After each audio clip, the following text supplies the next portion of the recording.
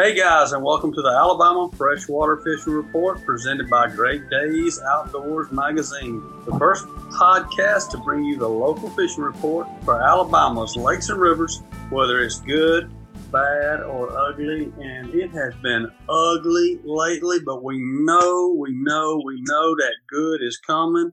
It's right around the corner. Exciting time of the year. But we're ready for it to get here, ready for these calls to start coming in with some good reports of people catching fish again. And so we are looking forward to the show today. I got Norman Latona on here with me today. Norman, how you doing, buddy? Oh, doing great. What a beautiful day. Lee, right? We have been blessed with some insanely good weather here the last couple of days, that's for sure. You been able to get out any, do a little hunting? You know, a little bit, and the deer have been moving around great. We've actually had a little good fortune on our place down in Bullitt County. Bucks moving around, you know, that early bow season stuff going on. Yeah, just a little bit. Kids have bbeen having a ball chasing them around. So, yeah, it's been good. Man, that's what it's all about right there. Well, I'll be waiting on my invite to come down there and go with you, brother. You know, anytime, buddy. You know better than to ask me. I'll show up. So that's the problem. Come on. bring a truckload of all these kids I got, man. We'll eat you out your food down there, hunt all your deer. It'll be a terrible situation. I promise you will not. That's one thing about our camp. You will not go hungry. I don't know about how many deer you'll see, but I promise you won't go hungry. Out the food. Well, Norman, we are going to get to appreciate you jumping on here and kind of co-hosting with me today. We are also going to do a segment with you here in a little while and talk about lime and fertilizing and kind of do our management minute segment. But before we get to that, we got Chris Jackson on here, and we want a fishing report. I mean, it's a fishing report show. Chris, welcome to the show, man. How are you doing? Doing great, brother. How are you? Doing good, man. Yeah, well, like Norman was just saying, I wish I was enjoying the weather outside and fishing or hunting a little bit more than I am right now. I feel like I'm missing a lot of good opportunity, but it's still just, man, it's so enjoyable right now. It's been crazy. Fishing's been crazy. The hunting's been kind of weird. Everything's been nuts in Alabama. Yeah, no doubt, man. It's back and forth. You been able to get in the tree stand a little bit? I have a couple of times. I've sat out a couple of times. I guess I'm just letting the deer kind of get comfortable to sitting around. And I've got a couple of guys in my place that hunt almost every day. I'm letting them kind of push their deer towards me, to be honest with you. Yeah. What county are you in? I'm actually right in the corner of Bibb and Pickens County and Chilton, right in the very corner of it. Okay. Yeah, I got you, man. Well, that's a good area. We've really started a management program that's kind of helped and a feeding program that's really helped. This is about the third year, so we're starting to see better racks and better nutrition in the deer. The does are getting bigger. But, you know, this time of year, it's a battle between if I'm going to hunt or I'm going to fish that day. Well, hey, Norman, it's always about that nutrition, isn't it? It's about if you put the grokers in them, they grow. No doubt about it. We actually harvested a buck. I guess it was Friday. It was either Friday or Saturday night. I think it's the largest, the heaviest deer we've ever killed on the place. It was a mature deer, probably 4.5, may have been 5.5, but he was almost 220 pounds. Wow. And where we are, I mean, that's a giant deer. I mean, he was a horse, just fat, kind of like what Chris said. We have worked hard the last 2, 3, 4 years to keep them fed and keep them in warm weather forage. That's the key to it, I think, really. Keeping them in good high-protein forage in the summertime. You know, everybody plants in the fall, but we're seeing healthy deer, just like fish. You're right. They have to have groceries to grow. No doubt about that. Well, Chris, man, where you been fishing lately?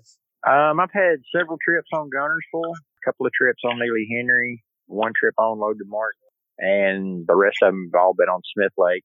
Guntersville has been basically like a roulette wheel. One day you go out and you smash 2.5, 3 pounders and you can catch 25, 30 of them. And then one day you go in and you can't buy 2 fish all day. I mean, you have to struggle. One day they hit it, they're choking swim baits The next day you got to throw a Senko. The weather has just gone up and down and up and down, and the barometric pressure is up and down. That affects their swim bladder and affects their activity. And we're starting to see a whole lot of shad starting to show up in the pockets, and that's helping a lot. It's helping the fish growing and helping them eat and showing the action. You know, it's like I tell my clients, though, it's real hard to compete with God. When they got 3.5-inch shad that they're eating, and they're eating thousands of them at a time, and then you put a fluke in there, they, of course, know it's a fluke. They know it's not the shad they've been eating on for the last 2.5 hours, so it's harder to catch them. But once you can get them in that frenzy and fire them up, then it's a lot easier. That's the truth. Well, what about on Guntersville? You know, everybody gets excited in the fall about the frog bite, and we had a report a couple weeks ago.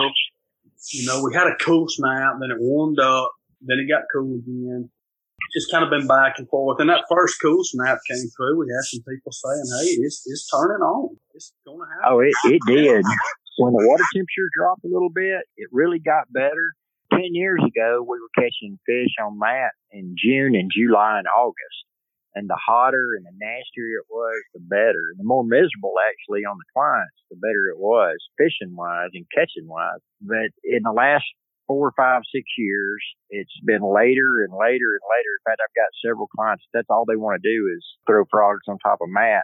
And I've pushed them back from when they first started coming in, say, July and August, and I've pushed them all the way back in now into October, November. And this year, actually, they're coming in 2 weeks. The water level's changing constantly. That has a lot to do with it. The winds that we've had over the last couple of weeks have had a lot to do with it. It's either broke mats up or it's completely moved them. And two, the wind blowing across the top of those mats makes a big difference because the bass can actually hear those fish on top of the mat struggling to get back in. So that causes, the bite to slow down some. So you pretty much have to punch it and flip it. Basically change tack. The biggest thing, the best way to be successful right now on Guntersville is to be completely open-minded every day that you go. The day you caught them on swim baits moving fast or on top water, you have to forget about that if you did that on Monday when you go back on Tuesday, because Tuesday's completely going to be different. That's just kind of the pattern we're in for the next little while until this thing stables out a little bit, I imagine. I agree. It should have stabled out already, but they're calling next week for mid-70s weather again. So we had this cold snap this last week. It's been great, but cold front pushing in. But now it's about to go back warm again. So I think the fish are just kind of in a funk. They don't know which way to go.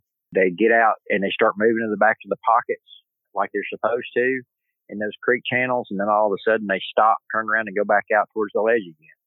I moved the boat a whole lot. I start off on the edges of the creek mouths and I will start working my way back till I get bit, basically. And then once you find that pattern, you can stick to it all day long, pretty much anywhere on the lake. So if you catch it, whatever pattern you start getting some success on, just stay with that one, and you can stay with it all day. Pretty much. It takes about an hour. Me or pretty much any of the other guys on the lake, I'm sure, are having the same deal with the same thing. Is I'll start where I caught them the day before, and then I have to adjust. At this time of year, I pick up a rod more than I ever pick one up. Normally, I don't even put a rod on my deck that I use. What I'll do is I'll have them start off throwing, say, a soft swim bait, throwing it just over the top of the edge of the grass, and I'll pick something up like a weightless fluke, and I'll just throw it and just toss it out and let it fall to the bottom. If I get bit, I change their bait, and then they catch fish the rest of the day. Trying to do something different, figure out something. Plus, there is still some pressure on the lake, so you're having to be a little bit different than the guy that's sitting 75 yards in front of you. Right. Well, Norman, I want to bring you in on something. He mentioned, Chris, you mentioned barometric pressure. Can you give some insight on how barometric pressure affects fish? Well, not really definitive answers to that, and there's certainly exceptions to the rule, but generally speaking, higher pressure, rising barometric pressure, you tend to struggle a little more to get fish to bite, and the opposite's true when you got falling barometric pressure or low pressure. Why that is, honestly, your guess is as good as mine. I think there are some clues. There's some obvious things. Typically, when we have rising barometric pressure, you can feel it in the air. bluebird skies, bright sun, certainly fish and other animals for that matter are even more sensitive to environmental changes than we are. We can feel it. They sure as heck can. When it comes to fish, bass in particular, they're ambush predators. They'll certainly take advantage of sight feeding and clear water, and they'll use sound to feed, but bass are ambush predators. They like to, that's kind of why they're colored, splotchy colored the way they are. They're camo. They're really made to hide, and that's what instinctively they do. And so, when you get bright spotlight in the form of the sun beaming down in relatively clear water, I mean, that shallow water fishing sometimes can be awfully tough. And for that matter, even open water fishing. And like I said, there's certainly exceptions to the rule. As Chris alluded to, you get them fired up and get them out on schools of shad and feeding in a feeding frenzy. I mean, you can catch them doing that in a wide variety of conditions. But I think generally, when you have high pressure, certainly when you have bluebird skies, bright sunshine, the bass tend to be a little more wary, a little less apt to chase. They sort of revert to, I need to find me a place to hide, hunker down, and wait for something to swim in front of me. That's my take on it anyway. And there's still a lot to be learned out there about the impact of things like barometric pressure on fish, and particularly on fishing, angling, what makes them bite and what makes them not. Chris, what's your insight on that? What's your history with it? Is that something that you pay attention to when you're on the lake? I mean, are you checking the pressure before you go while you're on the water? I mean, how does it affect the way that you fish? I do. I get pretty scientific with it. I'm by no means a scientist, and I've studied it a lot, and I study it more on Guntersville and lakes like in Florida. They're typically shallow grass lakes. You'll notice when I fish the opens and we go to, say, South Florida, and you usually will have a front come through. Those fronts will throw fishing off completely for about 24 hours. And I got to sit down with a guy that's actually a biologist that studies them. And I'm going to say there's a lot of exceptions to the rules, of course. But at the same time, generally, he explained to me one reason that a lot of fish shut down when the pressure gets high. And the old saying of the best day of fishing is the worst day to catch. It really shows true. Those bright bluebird skies with no clouds usually means it's the backside of a front. And he said the way that a lot of bass react is that they don't feed out of hunger, but a very small percentage of their life. The rest of it is usually reaction, which is why I say anglers like Kevin Van Dam are so good. They reaction fish constantly versus just sitting and ambushing something out of hunger. A lot of times it's food of opportunity, I guess is a good way to put it, or a target of opportunity. And if it's there and it's right in front of their face and it looks like it's not paying any attention, they'll eat it. That's one reason in bluebird skies, slow down, throw something that's real, not got a lot of vibration, and you almost have to hit them in the nose with it. You hear that term a lot. But he told me the reason for that, for the pressure, when the barometric pressure goes up, it changes their ability to stay in their normal position in the water because their swim bladder expands. And it's basically, he said, if I kind of made it into like a human, it's the equivalent to having a stomach ache and an earache at the same time. Your equilibrium's thrown off, your stomach feels full, so the bass will actually shut down and they will nose up into cover where they know they're protected. Because there's a 3-pound bass, and a 3-pound bass is good, but he knows there's a 5-pound bass that wants to eat him. So he's going to try to stay in that cover where he feels secure and basically wait till his swim bladder goes back to normal. So he's not having to fight to stay in that lateral position in the water and constantly keep himself moving. It's one of those, that's why they say if you'll go and watch, anybody has the opportunity, especially on a pond, when the barometric pressure goes up, if you stand on a pier and you have a fish that stays around that pier much, those fish will actually nose up against that pier as opposed to sitting beside the pylon. They'll stick their nose right up against it. And that's one reason it's hard to catch them in grass, because they just dive down in the grass and they just lay there dormant. And you have to basically hit them in the face with it. because they're not swimming around looking for food. They're actually just trying to feel better and get more active.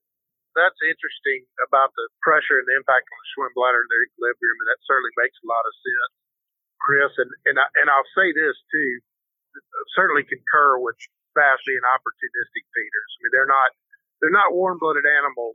There's a big difference between a warm-blooded animal and a cold-blooded animal, and in terms of their need to feed, cold-blooded animals, particularly when the ambient temperature drops, their metabolism slows, and they just don't need to feed. We get this question a lot. Well, my pond, you tell me my pond is bass crowded. I got way too many bass. Well, why am I having trouble catching fish? And the truth is, what these fish do, being opportunistic, they're sensitive to the availability of forage. Instinctively, they know if there's a lot of food, then let's go eat. If there's a limited amount of food, then we're not going to waste energy swimming around trying to find it. We're going to just conserve energy. We're going to hunker down in one spot and wait for something to swim in front of us. And again, that's the most efficient way to survive. But I will say this too. What I think impacts fish biting as much as anything, Chris, I'd be curious what your comments are. But to me, what impacts them more than anything is change. Particularly sudden change. Whether that's a sudden change in water level, in the barometric pressure, in the color of the water, the amount of turbidity in the water. And a good example of that, the last 30 years I've spent trying to dispel a myth that fertilizing a pond causes fish to quit biting. I've heard people told me, it burns them, it burns their eyes, they're not going to bite right after you fertilize for a variety of reasons. And really there's no evidence to support that. But what I will say is this, typically right after you fertilize a pond, you get a response from plankton. So you go from, say, 24 or 28 or 30 inches of visibility down to 16 inches or 12 inches in a matter of a few days. Well, that's a sudden change. So once things stabilize for a period of time, whether it's high barometric pressure, low barometric pressure, high visibility, low visibility, high water, low water, I think once they stabilize, the fish get back into that routine and they're a little easier to entice them to bite. That's my experience with it. And I think that's why people say, hey, they shut down after you fertilize. And I'm curious what your take on that is, Chris. I totally agree. The change is what does it. A lot of people talk about, well, it was 75 degrees yesterday and now it's 35 degrees. Well, look at the water temperature. They're not outside. They don't know that it's 75 degrees outside and it dropped 40 degrees over the day. The water temperature is what they pay attention to because that's where they live. It could be 40 degrees tomorrow after it's 75 here today. It's not going to affect the water temperature that much in a day, but sunlight will, so they can see that sunlight. So that changed. People, especially tournament fishing, everybody goes, man, I caught the snot out of them on Wednesday. I don't know why I can't catch them here on Saturday. I guess they know a tournament's going on. They probably do because there's 9,000 boats on the water on Saturday and there was only 2,000 boats there on Wednesday. And boats, they cause a lot of wakes to get shallow water. It's like I tell people that are clients that are coming to tournament fish at, say, Neely Henry, Logan Martin, in the spring, late spring, after the fish have started to come off a bed and they're moving towards, they're going to stay on the bank, but they're staying there to feed, that the bite will generally die after about 9:30, 10 o'clock on a Saturday morning in that shallow water. And it's because the fish are not in the shallow water. They have to pull out because they're having to stay stable in a washing machine. Boat wakes slamming up against seawalls. It comes in, hits the seawall, turns around, and goes right back out. Well, that's current. It's going opposite of the way that the normal current's going, and it causes change. And when that change happens, they, for lack of a better term, pull out to their safe place, and they hang out until it stabilizes again, and then they go right back, which is usually a late afternoon bite. Most people are off the water, say 2, 3, 4 o'clock in the afternoon. That wake quits hitting those seawalls. They move back up to the seawalls and feed again. I know it sounds kind of a weird way to put it, but that's generally what I see a lot of times. And it makes, I guess, the best common sense part of it. I'm sure there's a much more scientific way to put it, But you're exactly right. That sudden change freaks them out. They go back to where they feel more comfortable. And then once that stabilizes, then they go back to their normal way of doing things. Just like the power goes out in your house, you instantly go figure out where you need to get the candles and you kind of hunker down. Power comes back on, you go back to your normal way of living. So I think that's a great way to put it. I think fish do the exact same thing. Bass in particular, and a lot of fish, but bass in particular are incredibly adapted to a really wide range of conditions. And if you think about it, again, we have folks ask us all the time what depth the bass spawn in, and for that matter, bluegill in a pond. What depths do these fish can spawn in? They certainly have preferred areas and substrates and things that they like to spawn on. But listen, these fish are so adaptive. I mean, they can live in a mud hole where they got 2 inches of visibility, if that, or they can live in crystal clear water where they can see 6 feet, and they can spawn in a foot of water on a stump, or they can spawn in 8 or 10 feet of water. So there was actually and this is sort of anecdotal, but really remarkable. There's an eye fluke that is common, and I'm showing how long it's been since I was in parasitology and disease, but I can't call the name of it, but it's basically a worm that gets behind the eye, particularly in bluegill, and it'll kind of run through a bluegill population, and you'll see a lot of these fish will ultimately lose their vision. Just this worm kind of wraps around the eye, and eventually it'll cause them to go blind. And so on occasion you'll run into this in a pond, and these bluegill that are blind, they feed and reproduce and avoid predation and et cetera, apparently without compromise. It's just remarkable how they adapt from being able to use their eyes to feed and avoid predation and reproduce and do all the things that they do, and suddenly they don't have eyes, they don't have vision anymore, it's not an option, and they just adjust to it. Bass are certainly the same way. Give them enough time, and they're going to figure out a way to live in whatever conditions they're in. But if you change it overnight on them, I think it makes them kind of shut it down for a minute. Like Chris was saying, now, let me hunker down next to this piling and just chill out for a minute. But let's see where this thing's going. Is the water going up or down? Is it going to quit moving? Is it going to get clear up, et cetera, et cetera? At the moment, I mean, I do swim in ponds from time to time. I mean, this worm that'll get my eye, and I ain't got to worry about this, do it? No, as far as I know, it doesn't. Yeah, well, there's a lot of stuff swimming around in those ponds for sure. But if you ever catch a brim that almost looks like their eye is popping out of the socket, that worm will actually wrap around, like I said, and grow and put pressure on the eye, and it'll actually choke it out. I'll have to get back with you and give you the name of that thing. I can see one. They're red eye worms, eye flukes, but I can't call the name of them. Very good stuff. Well, all right, we talked about Guntersville a little bit. What's going on there? Let's just touch on some of the other lakes. You've been fishing, it sounds like a good bit lately. What about Neely Henry? Neely Henry's doing good.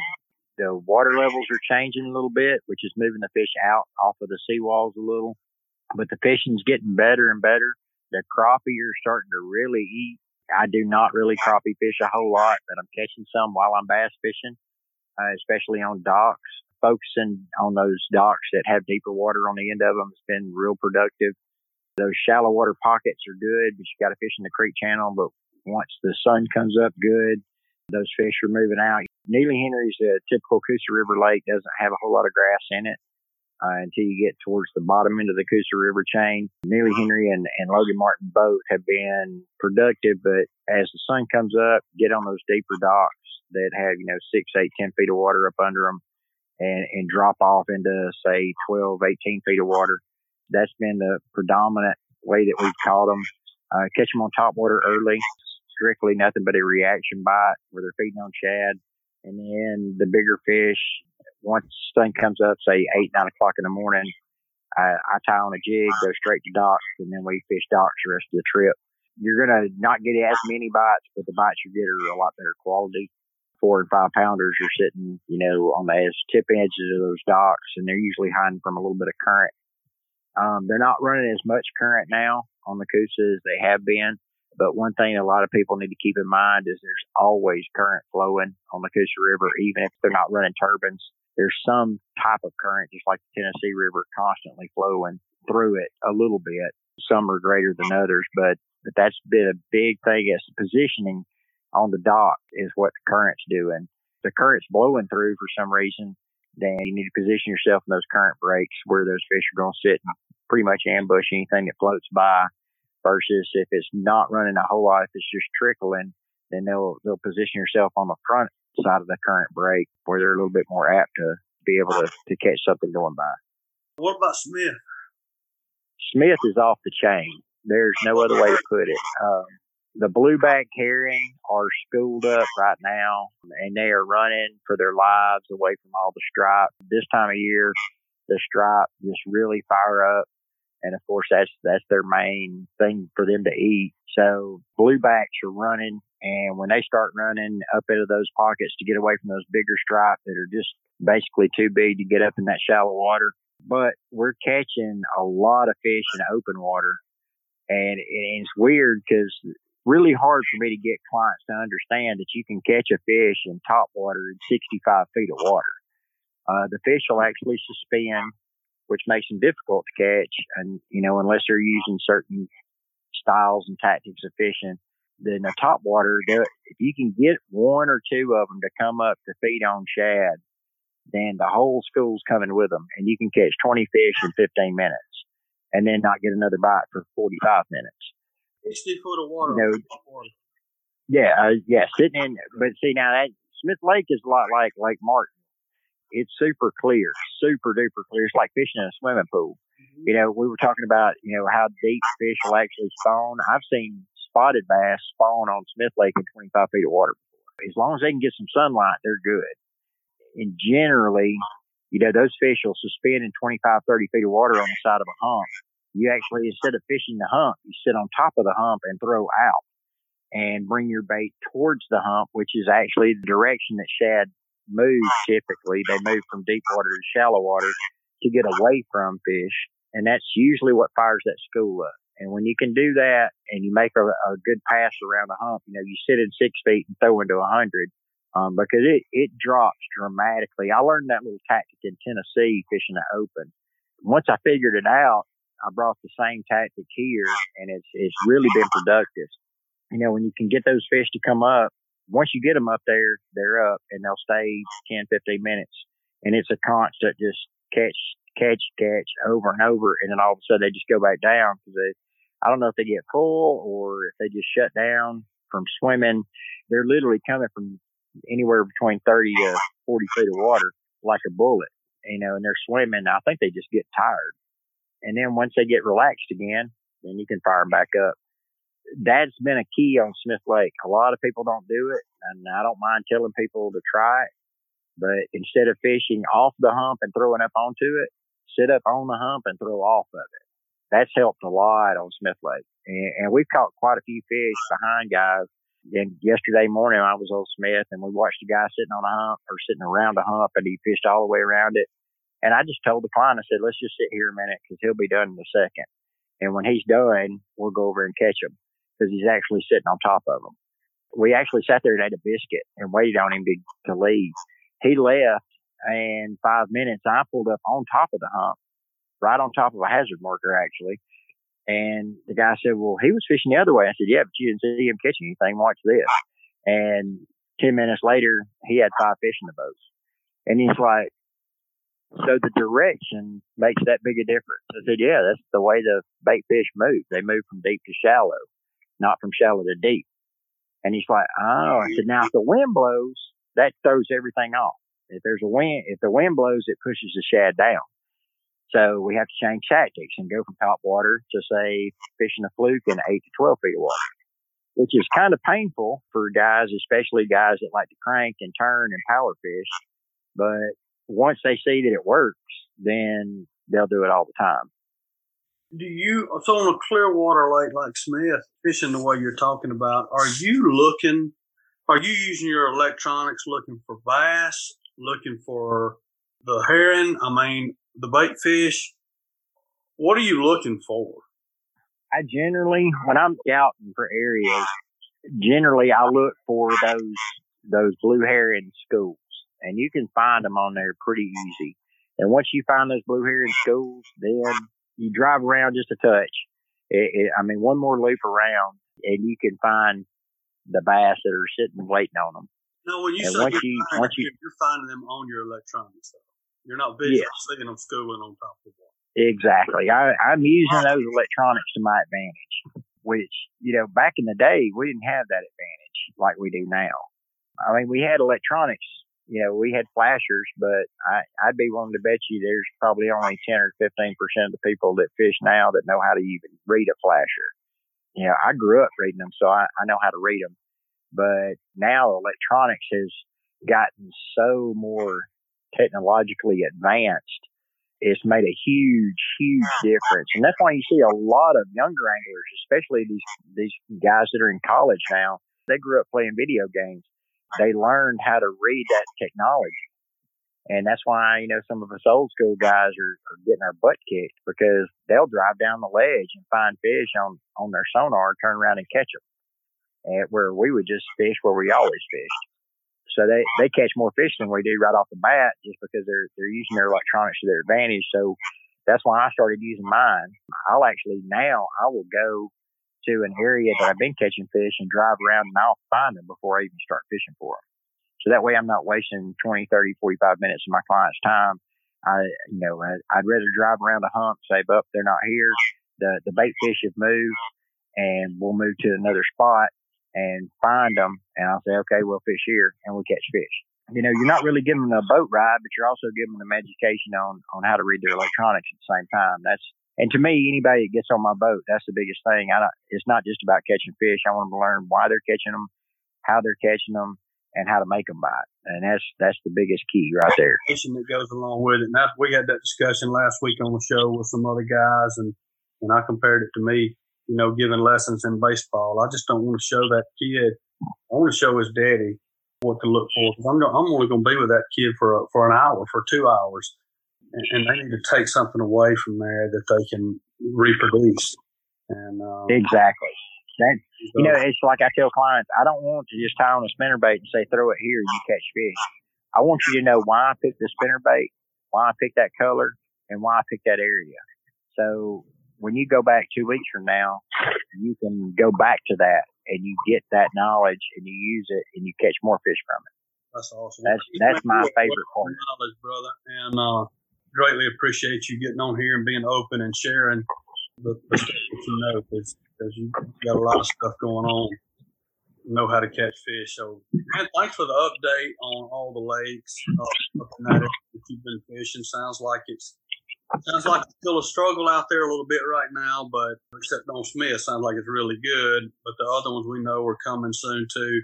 If somebody wants to come and get in the boat with you and not only catch a lot of fish, but leave there being a whole lot smarter fisherman than they probably were when they got there, what's the best way for people to get in touch with you, Chris?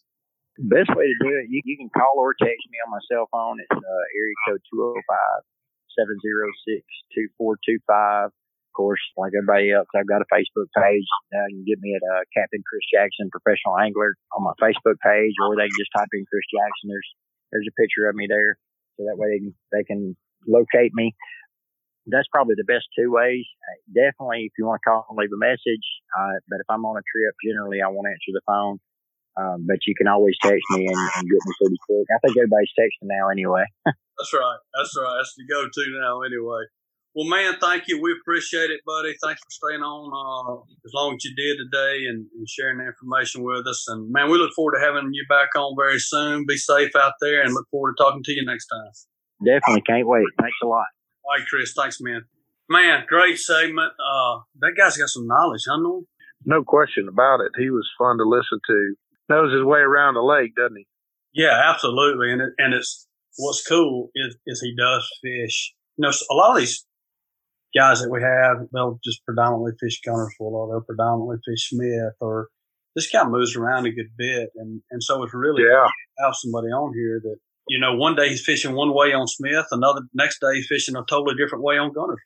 Yeah. Definitely a lot of knowledge. Well, man, let's get into your segment, brother. Let's talk about some pond management for a little while. And I know this is that time of year where fertilizing isn't really something that's going on as much. Maybe people aren't stocking bluegill right now as much, but liming, it's that time of year, right?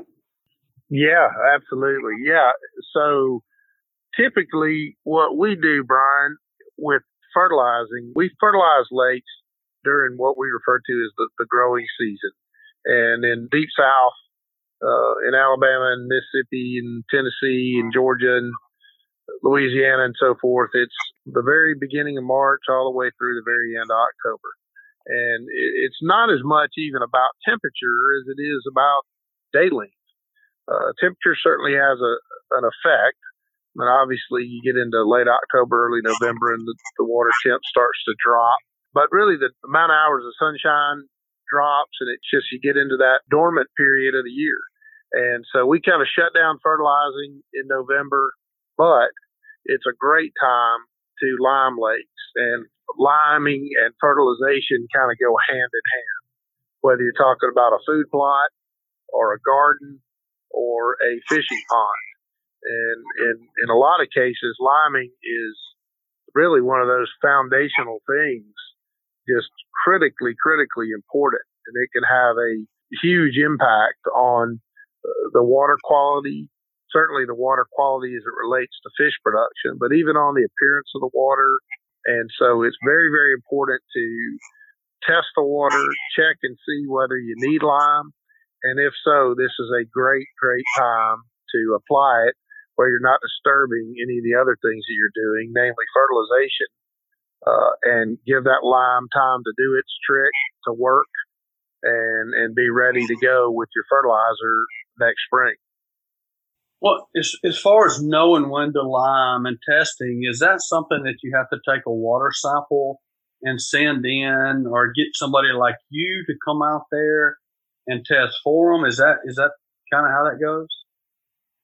Yeah, the simple way to determine lime need is with a quick water test. And we perform literally thousands of them every year, and we don't charge for them. We do them on all of our customer ponds every time. And we'll even, come out and do a water test for you if folks want to reach out to us. You can actually collect a water sample and bring it to us. If you do that, you need to collect it fresh, pull it out of the water, pull it out of the pond, put it in a jar, maybe keep all the air out of the jar, fill it to the very top, screw it down if it's going to be sitting for any period of time, put it in the refrigerator, keep it cold, and just bring it right to us. It doesn't take but just a few ounces for us to do the test. And we can tell pretty quickly whether you need lime. And then based on our experience for 30 some odd years of liming these lakes around here, we can give you a really good idea of how much lime you need to put. And we typically base that on tons per acre. And to a point, really, you can't put too much. Okay, you can't hurt anything by over liming, which is a little different than on crop fields or gardens. You can probably over lime, but in a pond you cannot. And so, to a point, the more you put, the longer it lasts. So it's a fairly labor intensive process. Makes a little bit of a mess. So you don't want to lime every single year. You don't want to put a ton per acre per year. You're better off putting 3 or 4 or 5 tons per acre and doing it every 3 or 4 or 5 years. So that's typically what we recommend. So, if you've got a little small farm pond, a couple acres, you probably I'm sure that it would make sense that the water sample, no matter where you take it, it's probably going to be the same. If you've got a 15, 20, 25 acre pond, do you need to take samples from different areas of the pond, or is it pretty much going to be the same and doesn't matter really where you take it? It's going to be the same no matter where you take it, no matter what depth you take it out of. And here's why. We're not testing pH. So a lot of times when people talk about lime, acidity, alkalinity, they're thinking of pH. And pH changes. It changes from daylight to dark. It changes seasonally. Temperature can affect it.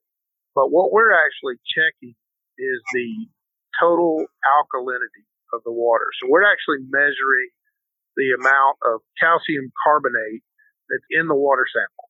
So it really doesn't matter whether you take one sample or go out and take 10 samples and mix them together. You're going to get the same consistent reading in any given day by just taking one water sample. And that's one of the nice things about the water test that and it's why we use that test. Okay, well, that makes sense. So when you said when you started this segment, your fertilizer and your lime kind of go hand in hand. If your lake really needs lime bad, and you don't know it because you hadn't tested it, and then you fertilize it in the spring, are you wasting that fertilizer, or are you just not getting as much out of that fertilizer as you could? Yeah, I would say it's definitely the latter, the second one.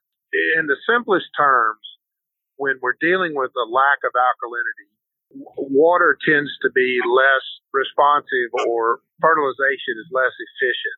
What technically happens is when we fertilize ponds, we're really adding phosphorus. That's the middle number in the formulation of any fertilizer. So the fertilizers that we use for aquatics, for water, for ponds, tend to be really high in phosphorus. The fertilizer we use is 10-52-4. So it's 52% phosphorus. That's really what you're adding to the water. That's the limiting nutrient. In cases where there's no alkalinity, there's no buffering in the water, that phosphorus tends to sink down to the bottom and get tied up in that acidic bottom mud. And because of the water chemistry and the soil chemistry, that phosphorus is not available in the water column to fertilize or stimulate plankton growth, which is the objective. That's what you're attempting to do when you fertilize ponds. So you can still fertilize, and a lot of times you can overcome the lack of alkalinity by overwhelming or adding extra fertilizer. And we do that occasionally, but it's certainly not efficient.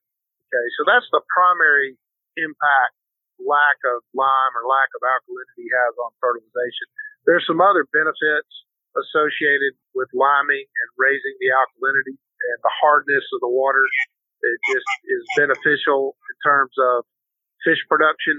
It enhances the water's ability to shed turbidity, total or suspended solids, for example. So it helps keep the water cleaner. So there are other benefits, but the chief benefit that we talk about is how it impacts fertilization. And in cases where there's very limited natural alkalinity or total alkalinity, it can be very difficult to get fertilizer to work at all. Certainly a cost-effective strategy to enhance the water quality as it relates to fish production to lime and then follow it up with fertilization. I can tell you just firsthand from one of my best friends who has a 17-acre lake, and he fertilized repeatedly and very dissatisfied. He was just like, man, I just feel like I'm wasting my money because I'm not seeing much of a change. And if he had done all that, this is one of these do-it-yourself guys that should have probably been calling you to start with, because he's throwing that money at the fertilizer. And yeah, he probably was seeing a little bit of benefit, but he was very unhappy with his results he was getting. And then he checked, and he was like, my goodness, man, I need to fertilize bad. I mean, not fertilize, but lime. And so he had the late lime, and then he's like, man, it was like a very quick change at that point. He's like, man, my fish started growing again, started seeing a big difference. But he didn't know what he didn't know, right? And so he was absolutely fertilizer and had not even thought about checking, the acidity of the water. Yeah, and it does make a huge difference, particularly in most of the deep south. I mean, the easiest way to think about it is this: if you're in an area that grows pine trees real well, then you're in an area that has naturally acidic soil. And of course, most of the area around us grows pine trees awfully well. And one of the reasons is because the soils are ideal. And they tend to be acidic. Same thing with growing azaleas. I mean, the acidic type soils. We just don't have a lot of natural alkalinity in our soil. You get over into the Black Belt, the prairie mud is chalky. It's very alkaline. And so if you have property in those regions, then you probably never need to lime. Because what we're really talking about, Brian, is the bottom of the pond. We're not really affecting directly the water. We're affecting the mud in the bottom of the pond. And then the chemical change that occurs down in the mud at the bottom of the pond is what impacts that positive change in the water chemistry. So as a result of that, it is really, really important to cover the entire bottom of the pond with lime. You can't just take lime and dump it in one spot or two spots or 10 spots. You can't take limestone and dump it into the mouth of a creek that feeds your pond and expect that it's going to cover the entire bottom of the lake.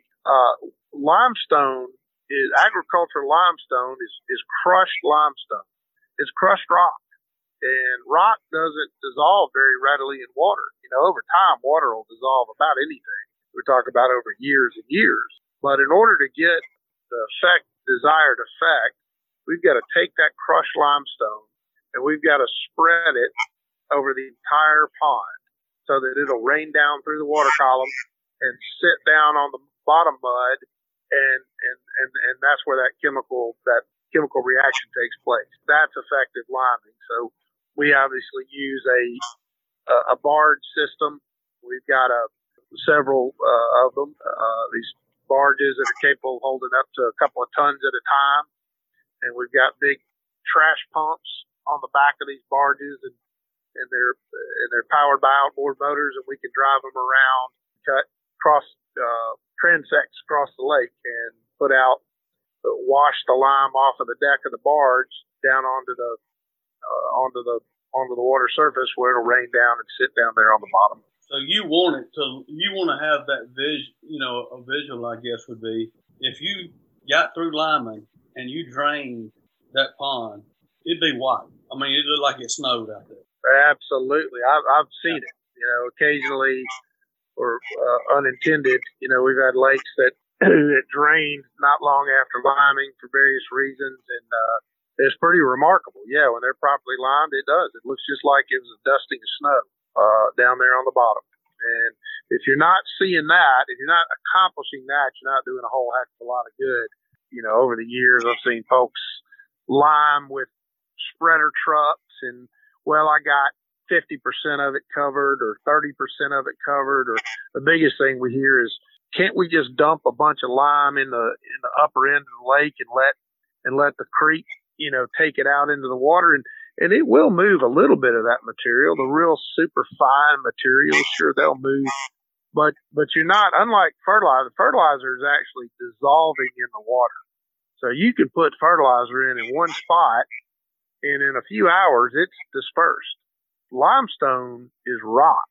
It's just sinking right to the bottom. 99% of it is going to be right there where you put it out.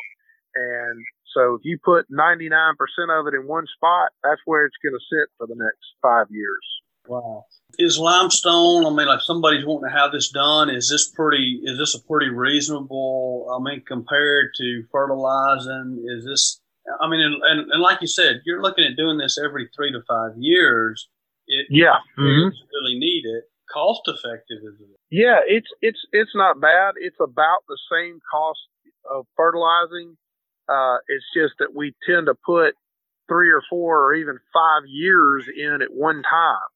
So, there's a price tag on it, it's kind of an upfront cost all at once. Whereas fertilizing, you spread out over several years, over the growing season. So, but in terms of total cost, what it actually costs to lime, it costs about what it costs to fertilize, and maybe even a little bit less. A lot of it depends on, quite honestly, how far you have to truck the lime. A lot of time, limestone is not expensive. You can buy quality agricultural lime for, anywhere from $12, $14 a ton, maybe even cheaper in some places. A lot of times it has to do with how far do we have to freight it, how far do we have to truck it. It's not unusual for the cost of freight nowadays. These triaxle dump trucks to cost as much as the material itself. So, but it tends to be about the cost of fertilization, and it is certainly worth the effort to do it in terms of how it enhances the water quality and grows fish. Well, that's encouraging, because I honestly thought that it would have been dramatically more just from the labor intensive standpoint of it. Yeah, it's a little bit of an operation. We dump a truckload of lime, let's say, 25, 30 tons or 10 truckloads, in a big pile, and we use a loader, a tractor loader or front end loader or a skid steer loader or whatever, and we scoop it up and dump it onto the platform of the barge, nose it up against the bank, dump it on, a ton or two at a time, and it makes a little bit of a mess, and of course we clean it all up, and when we're done, you don't even know we're there. We even scrape the ground clean, put out some fresh grass seed and mulch it up with some good straw, and you never know we were there. But it's not terribly expensive, and we've kind of got it down a little bit to a science now as far as the whole operation. We've been doing it a long time. Well, and the bottom line is if you're fertilizing your lake, spending that money, why not get the most out of that you can get? Spend a little bit. 100%. Lime it. Yeah, 100%. Get the most out of your fertilizer instead of throwing money at something and getting only 30% result. Lime the thing and get the most result you can get out of it. I mean, it makes sense. No doubt about it. I mean, the thing about fertilizing, it is so impactful, and folks that are associated with lakes that are properly fertilized can tell you exactly what I'm saying. They'll agree 100%. But the issue with fertilizer is a lot of times it's not 50% effective or 60 or 70% effective. It's all or nothing. So you struggle to get any effect of fertilization. It's minimally effective, and so you're just not getting the benefit out of it. Whereas, like you said, you lime it, you get the alkalinity right, and with the same amount or less fertilizer, you get 100% production. And so it can be a huge difference maker, no question. Like I said a while ago, my best friend experienced it firsthand, where he, like I said a while ago, fertilize, and just not getting any result until he limed it. Yep. And then all of a sudden he's like, oh my gosh, this is so I could turn it on a light switch. Yeah, right. Exactly. If you're somebody that is fertilizing your lake or your pond, and you haven't thought about the liming aspect of it, then I think you can hear from this podcast and from Norm in this segment that it's crucial, and that you do want to check your water and see if it needs lime, so that that money you're spending on fertilizing is getting you the results that you intend on it getting. Norman, what's the best way for these guys to get up with you if they have any questions or want you to come out and take a look at the lake? Yeah, really the best way to get me, give out my cell phone number. It's 205-288-1371. And they can call me, leave a message at that number, text message me at that number. Certainly can visit our website, get us that way at essingpond.com. Be happy to talk to them about checking their water, seeing if they need lime. And we are liming every day of every week from now till the springtime. So definitely a great time to do it. Get in touch with us and we'll get you fixed up. Absolutely. It's that time of the year, guys. Norman, thank you, man. I know you got to run. Thank you for giving us your time today. Great segment. Appreciate you helping me co-host a little bit today as well. And always look forward to hearing from you, brother. All right, Brian. Hey, same here, man. Take care. Have a great day. See you. Bye. All right, guys. Another great show coming to an end. Thanks, Chris and Norman, both for calling in. And man, you talking about an episode that's just full of some takeaways and knowledge from guys that absolutely know what they're doing in the fishing world, whether it's from catching them or growing them. We hit both of them today. And that's going to be a wrap for the week. Please subscribe, rate, and drop us a review wherever you listen to the podcast. If you'd like us to email it to you, just text fishing, text the word fishing to 646-495-9867. And we will get you on our email list with that and send you the podcast each and every week. Appreciate you listening, guys. Tell your friends about us. And hey, look, use this as a tool. It's another tool in your tackle box to know what the fish are doing before you go or on the way to the boat ramp. And hopefully it'll make everybody have a more successful trip and want to go back even more. So look forward to talking to y'all next week. That's it. We out. Bye. This week's Alabama Freshwater Fishing Report was brought to you by Great Days Outdoors Magazine. Become a better Southern hunter and angler and pick up your copy today wherever fine magazines are sold or save online at greatdaysoutdoors.com. And also brought to you by Southeastern Pond Management. If you want to grow big fish or healthier fish or just get your lake in better shape, call Southeastern Pond Management. You can call Norman Latona at 205-288-1371 or just look them up, southeasternpondmanagement.com, and give Norman a call. And brought to you by UDO Outdoors. Check out UDO Outdoors on your App Store, Google Play. It's a social media app for whatever you do outdoors. This episode was brought to you by Brian Sand with National Land Realty. You already trust me with your fishing report, so trust me to help you find or sell that next piece of property as well. Just give me a call at 601-383-2344.